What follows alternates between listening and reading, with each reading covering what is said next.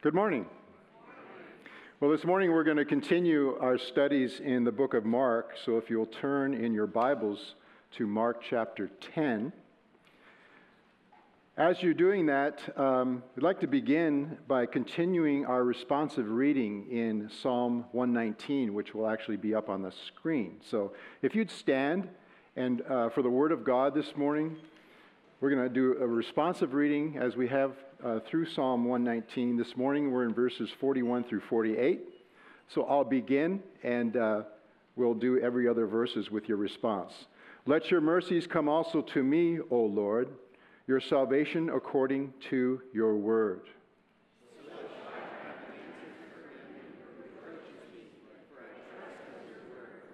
And take not the word of truth utterly out of my mouth, for I have hoped in your ordinances.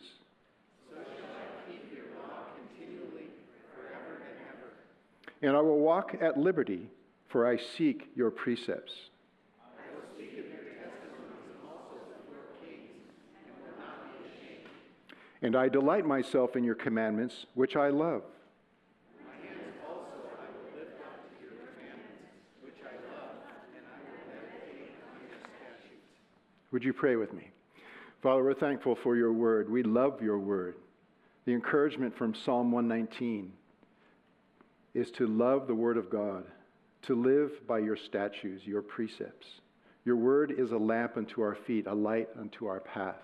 And this morning, Lord, as we look into your word, we pray that you would open our hearts to receive what your Spirit is saying to the church this morning. We ask that you teach us, that we'd receive it with faith, with a ready heart, Lord, a surrendered heart to obey you and to honor you in all that we do. In Jesus' name, amen. If you'd remain standing, we're going to read now from Mark chapter 10, the first 10 verses. Then he arose from there, Jesus, and came to the region of Judea by the other side of the Jordan. And multitudes gathered to him, and as he was accustomed, he taught them again. The Pharisees came and asked him, "Is it lawful for a man to divorce his wife?" Testing him. And he answered and said to them, "What did Moses command you?" They said, "Moses permitted a man to write a certificate of divorce and dismiss her." And Jesus answered and said to them, "Because of the hardness of your heart, he wrote you this precept. But from the beginning of creation, God made them male and female. For this reason, a man shall leave his father and mother and be joined to his wife, and the two shall become one flesh. So then they are no longer two, but one flesh. Therefore, what God has joined together, let not man separate." In the house, his disciples also asked him again about the same matter. So he said to them, "Whoever divorces his wife and marries another commits adultery against her. And if a woman divorces her husband and marries another, she commits adultery." You may be seated. So today, we'll be looking at what it means to apply gospel truths to marriage and divorce.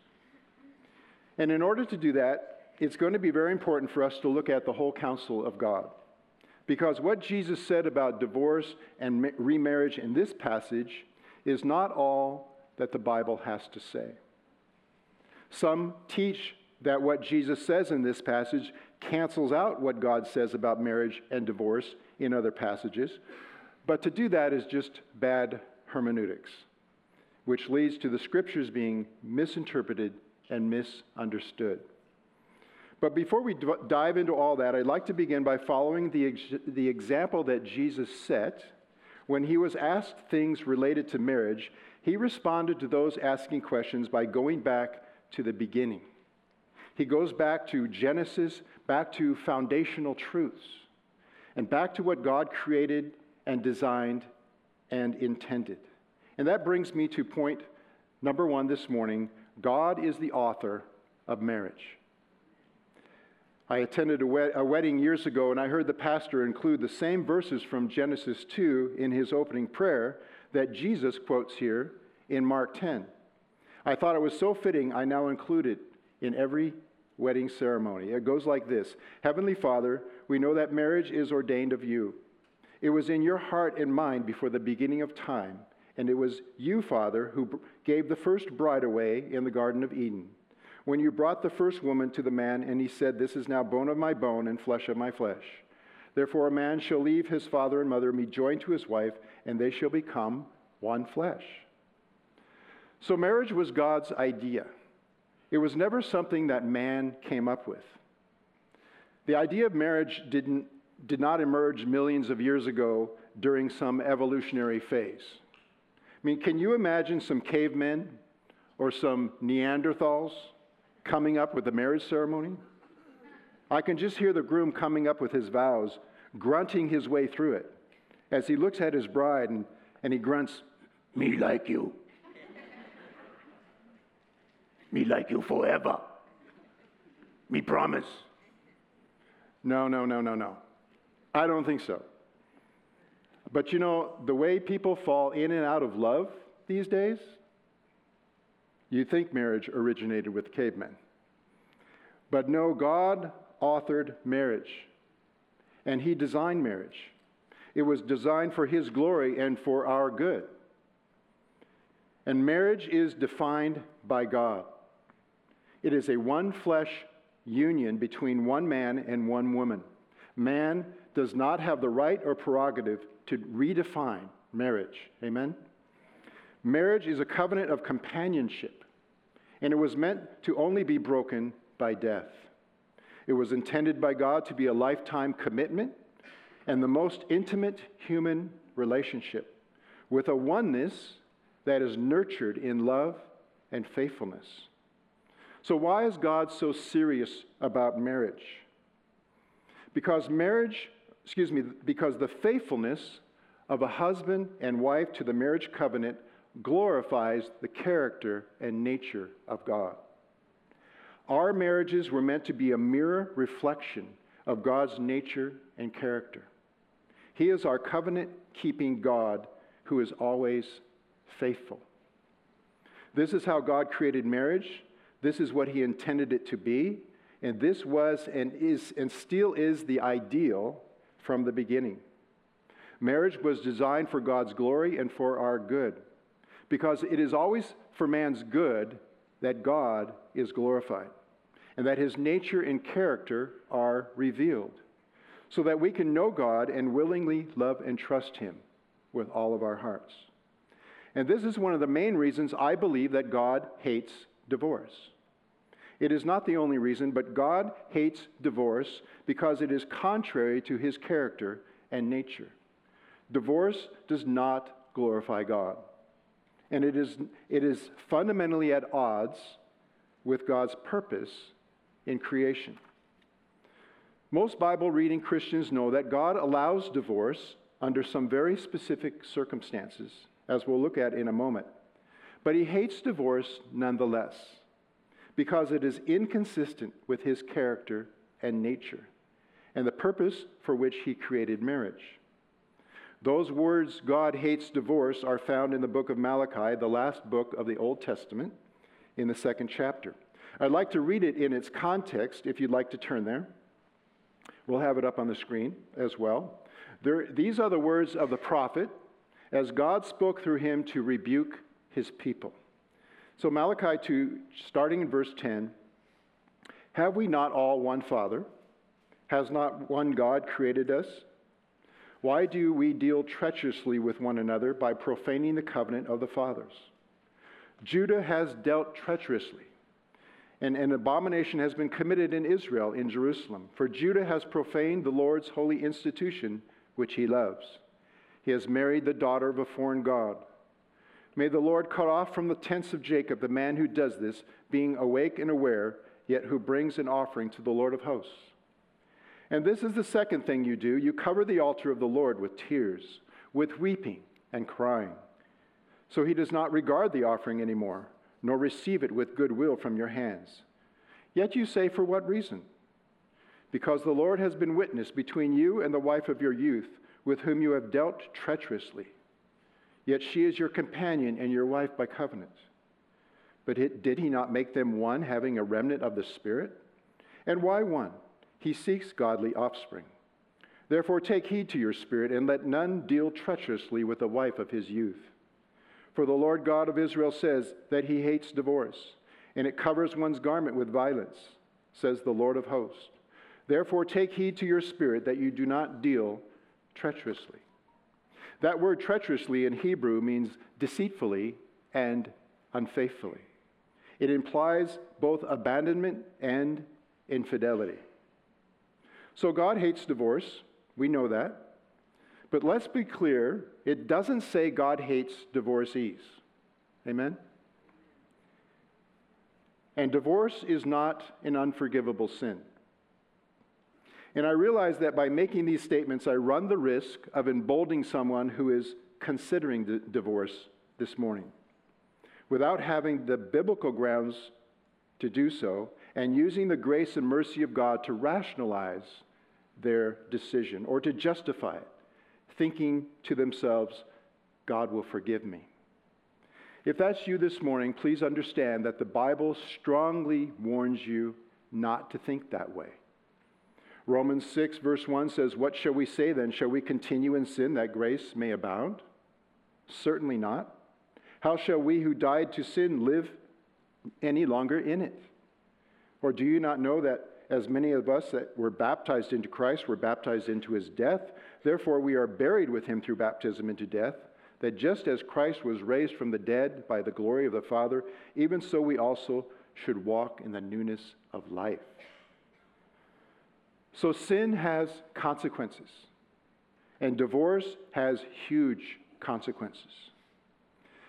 I've never been divorced, but I can imagine that many would say, after they've gone through it, that they would have preferred reconciliation with their spouse. That they would have preferred that their spouse would have repented. Or because they loved each other and they married each other, they would have preferred that they would have worked it out and would have stayed together as they intended from the beginning. They would have preferred that their family was still together. So if your marriage is struggling this morning, if you're considering divorce, please remember that God has provided the church to come alongside you. Pastors and elders, ministry leaders, group leaders, your brothers and sisters in Christ, we care about you, we love you, and we care about your marriage. God wants to use us to speak the truth in love to you, to comfort you, and even confront if necessary. Let's strive together for the best possible outcome, because God's ideal still stands. Let's remember the gospel truths that can be applied to your marriage. With God, all things are possible, which means repentance and reconciliation are possible. The love of God and the grace of God knows no limits. And Jesus said, what God has joined together, let not man separate. This means only God can make marriage, and only God can break marriage. Since God instituted marriage, it is subject to the rules and regulations that he has set. This means individuals may only marry, divorce, and remarry if, when, and how God says they may, without sinning.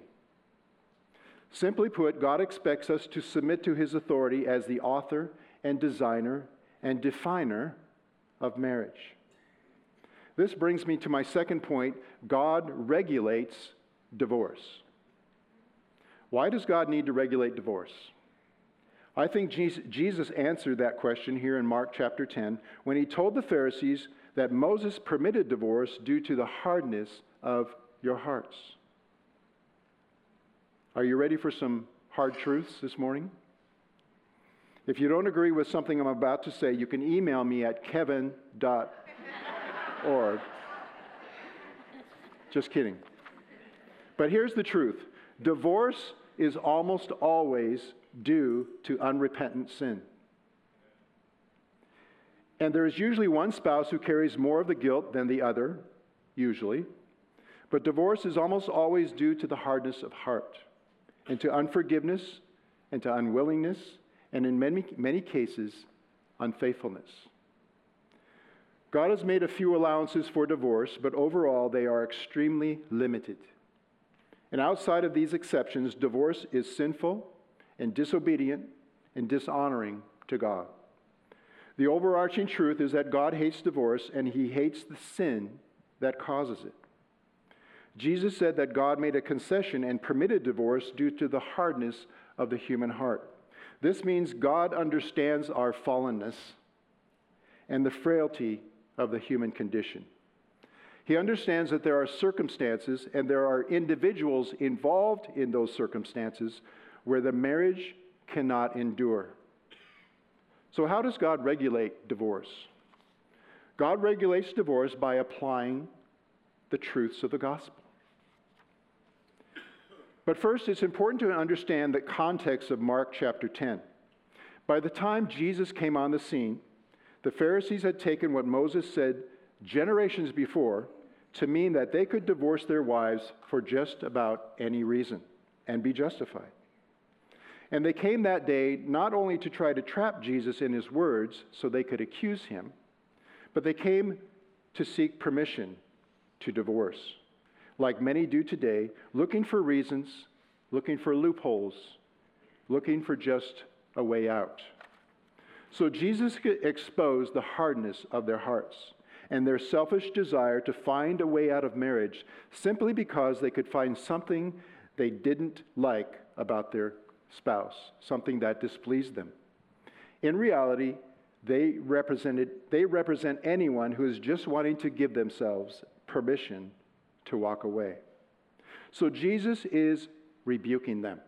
He's saying, you are the ones who are unfaithful to your covenant. You have become unfaithful, unloving, unforgiving, and you are willing to dishonor God by seeking divorce for any reason. He's saying your hearts have become hard, and as a result, you mistreat your spouse, just like your ancestors, who the prophet Malachi rebuked for their treachery. So Jesus comes down hard with them. Jesus comes down direct. He confronts their hard-heartedness, and he says to them exactly what they need to hear. Now, Matthew records this same conversation that Jesus had with the Pharisees that day, but in Matthew 19, it tells us that Jesus said something else. In Matthew 19:9, Jesus said, I say to you, whoever divorces his wife except for sexual immorality and marries another commits adultery, and whoever marries her who is divorced commits adultery. So what the Pharisees needed to hear that day was, if you divorce your wives for any reason other than sexual immorality, it will lead to the sin of adultery, and you will be causing sexual immorality. In other words, when either of you moves on to another relationship without having the grounds that God has established, you will be committing adultery. Because in the eyes of God, you're still married. You are not released from your marriage covenant. You are not free to remarry because God has not allowed it. Any questions?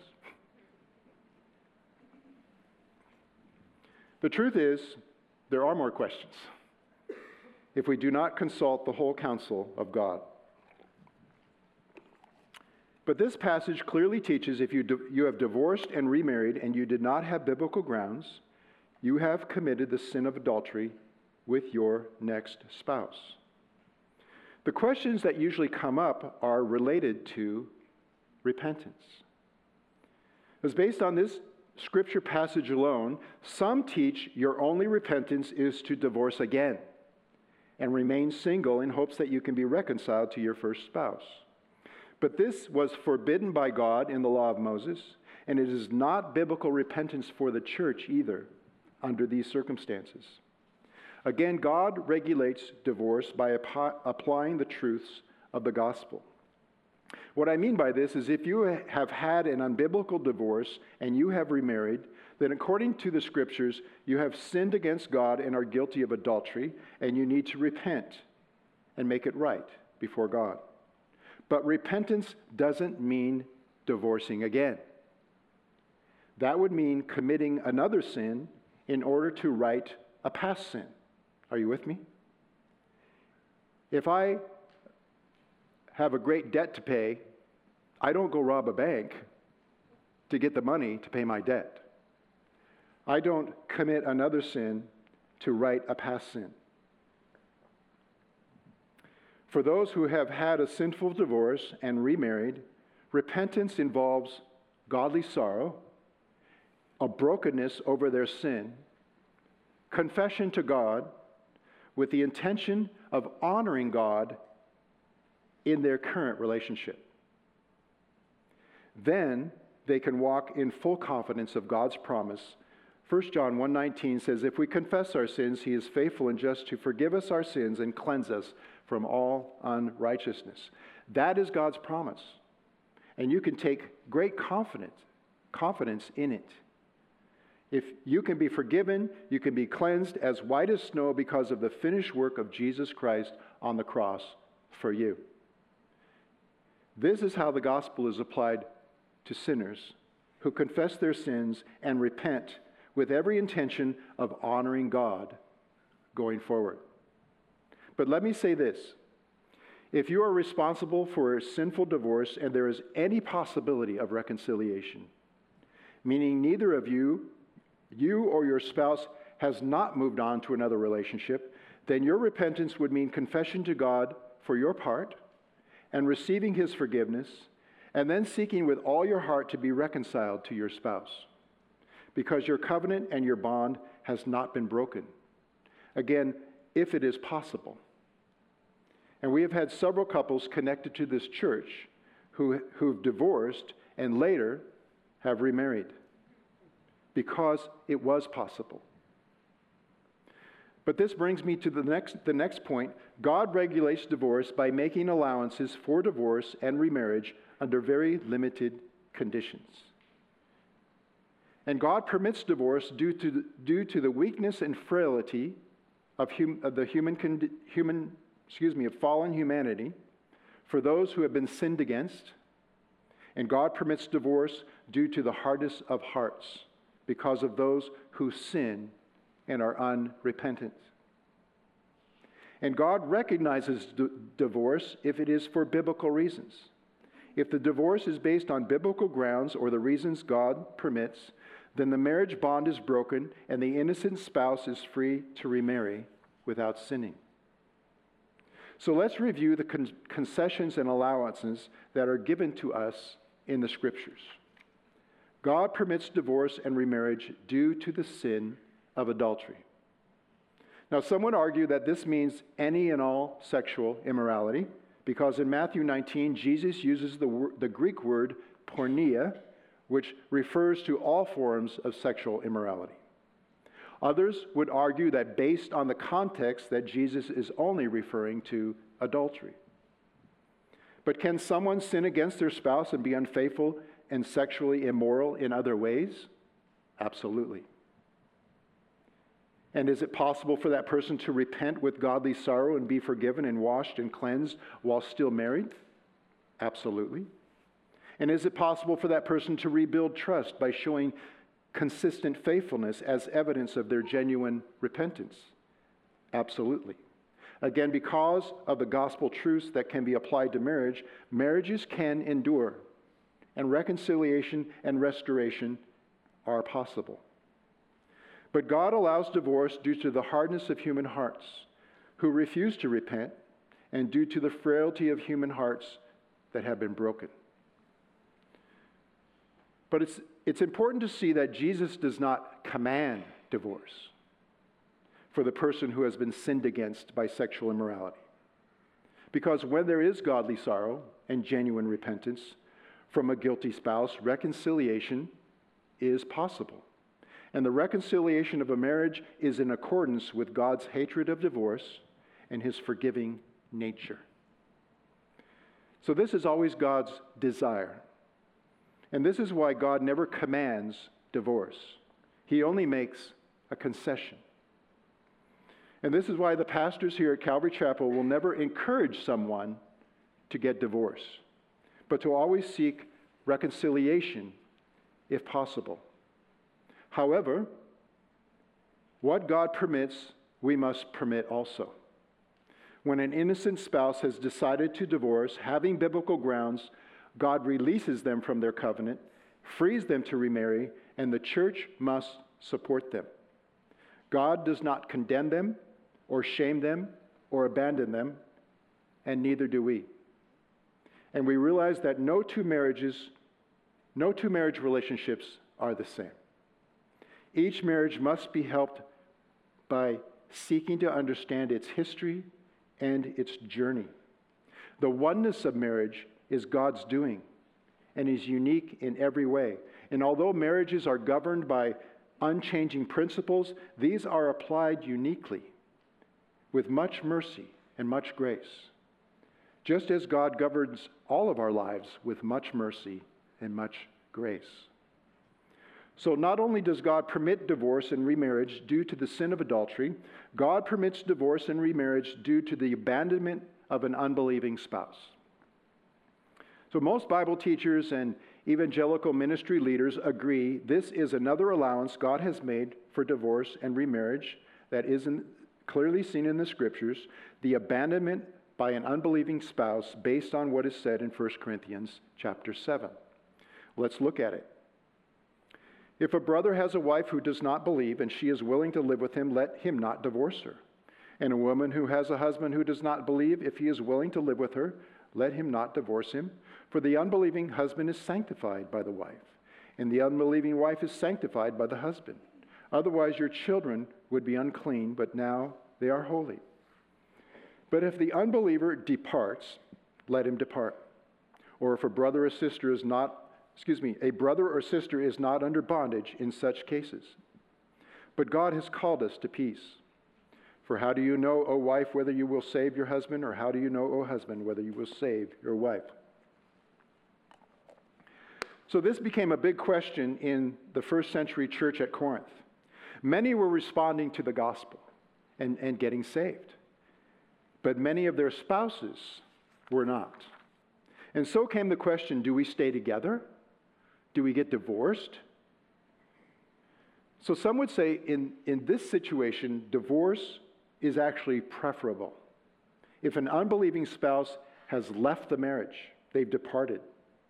Because trying to honor the marriage covenant after the unbelieving spouse has left only brings a myriad of difficulties and grief and hardships to the abandoned spouse, which they have no control over, as the unbelieving spouse continues to live their life apart from God. And notice it says God has called us to peace. So I'd like to move on from this and add that there are also those who say we as church leaders must do everything we can to preserve the marriage covenant at all costs.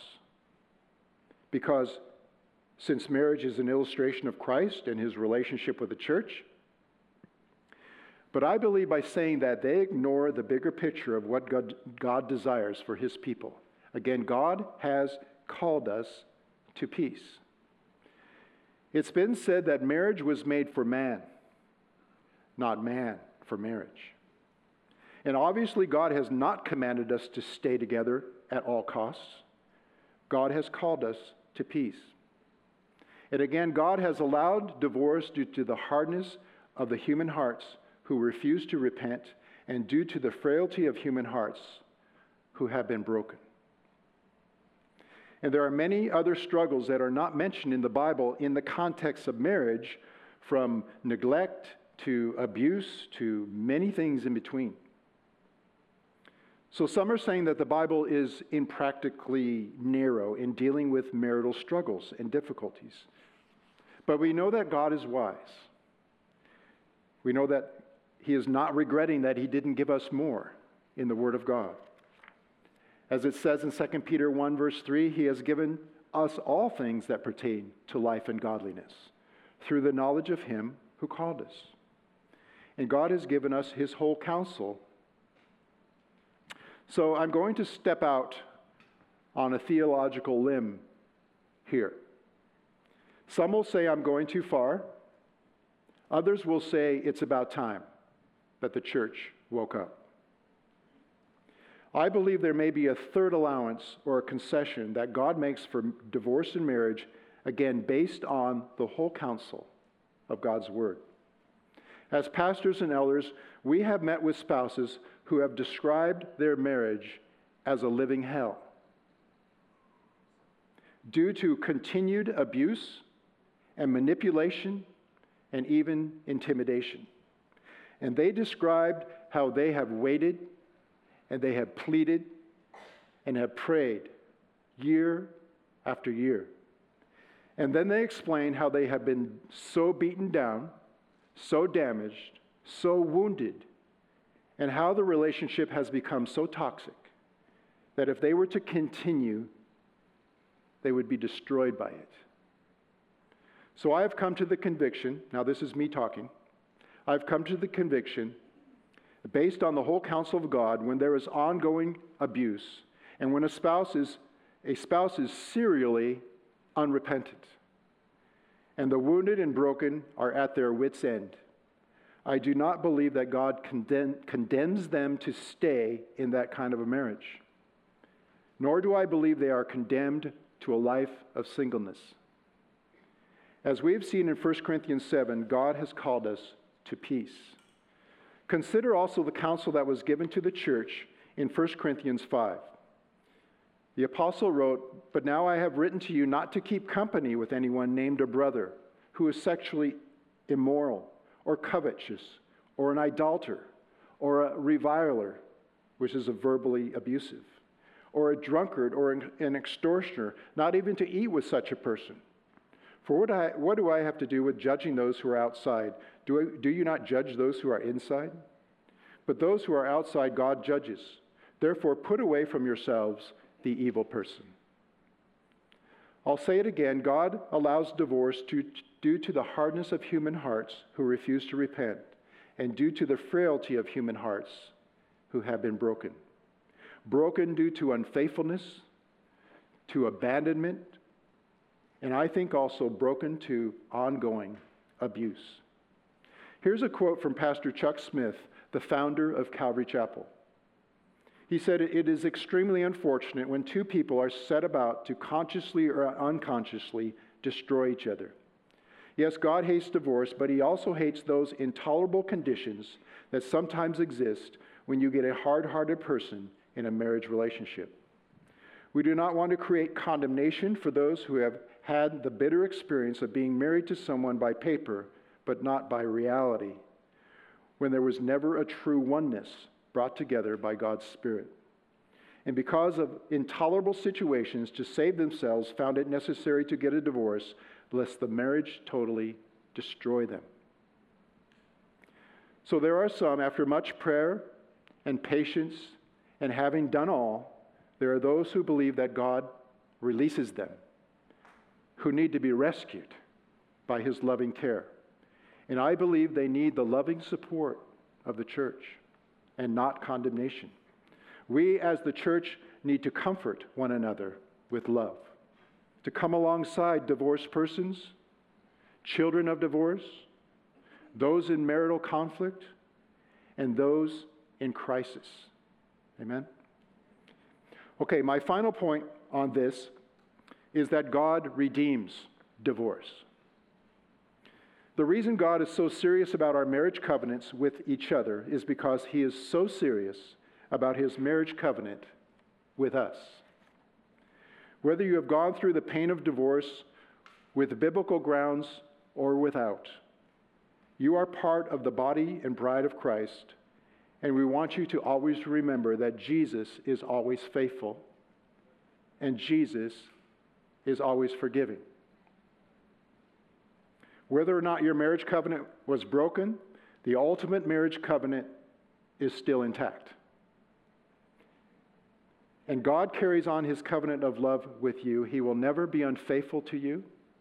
He will never abandon you, because Jesus never forsakes his bride. The reality is, we are his bride forever. Amen?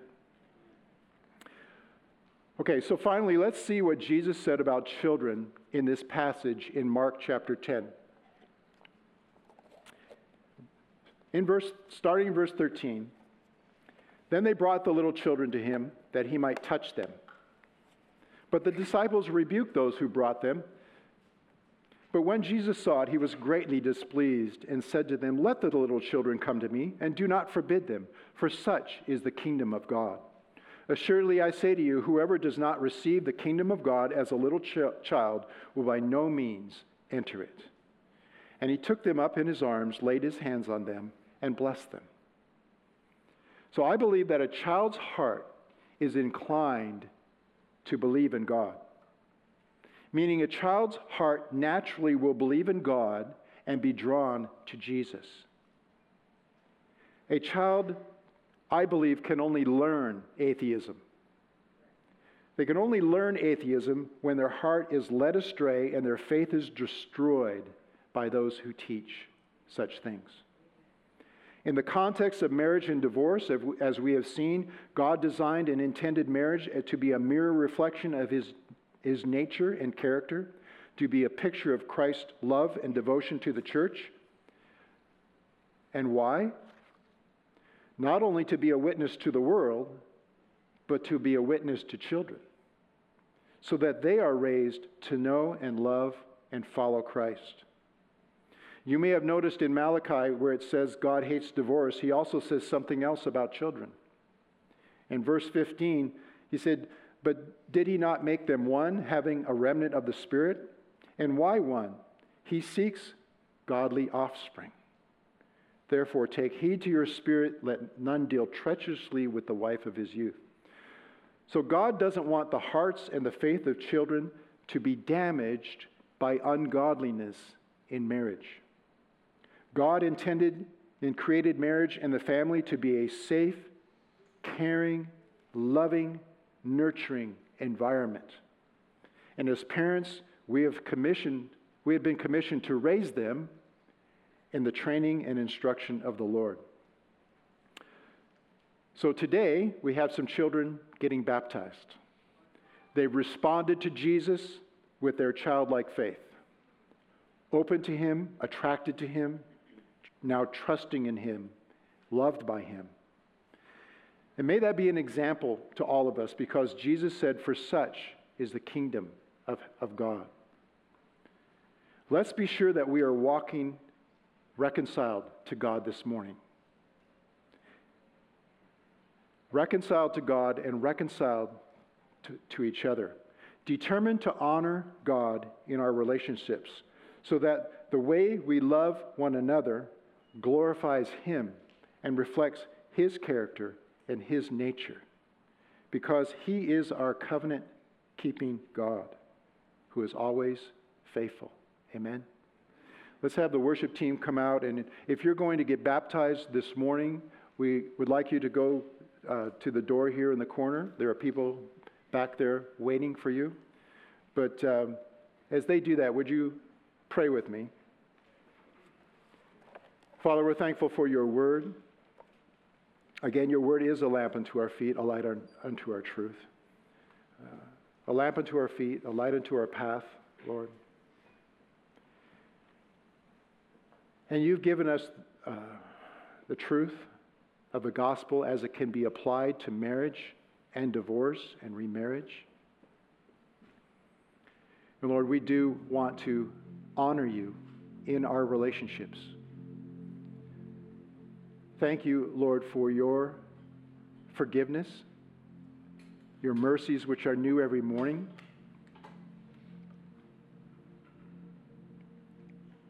Thank you for your heart for the hurting and the struggling. Lord, and thank you for your church. Thank you that we are the family of God who cares about one another. who will come alongside the hurting and the struggling with your love. Lord, thank you that you are our covenant-keeping God.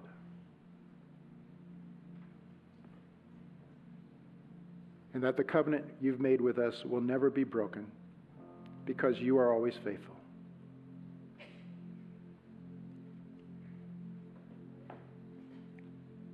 Lord, just bless us this morning with the assurance of your unfailing love.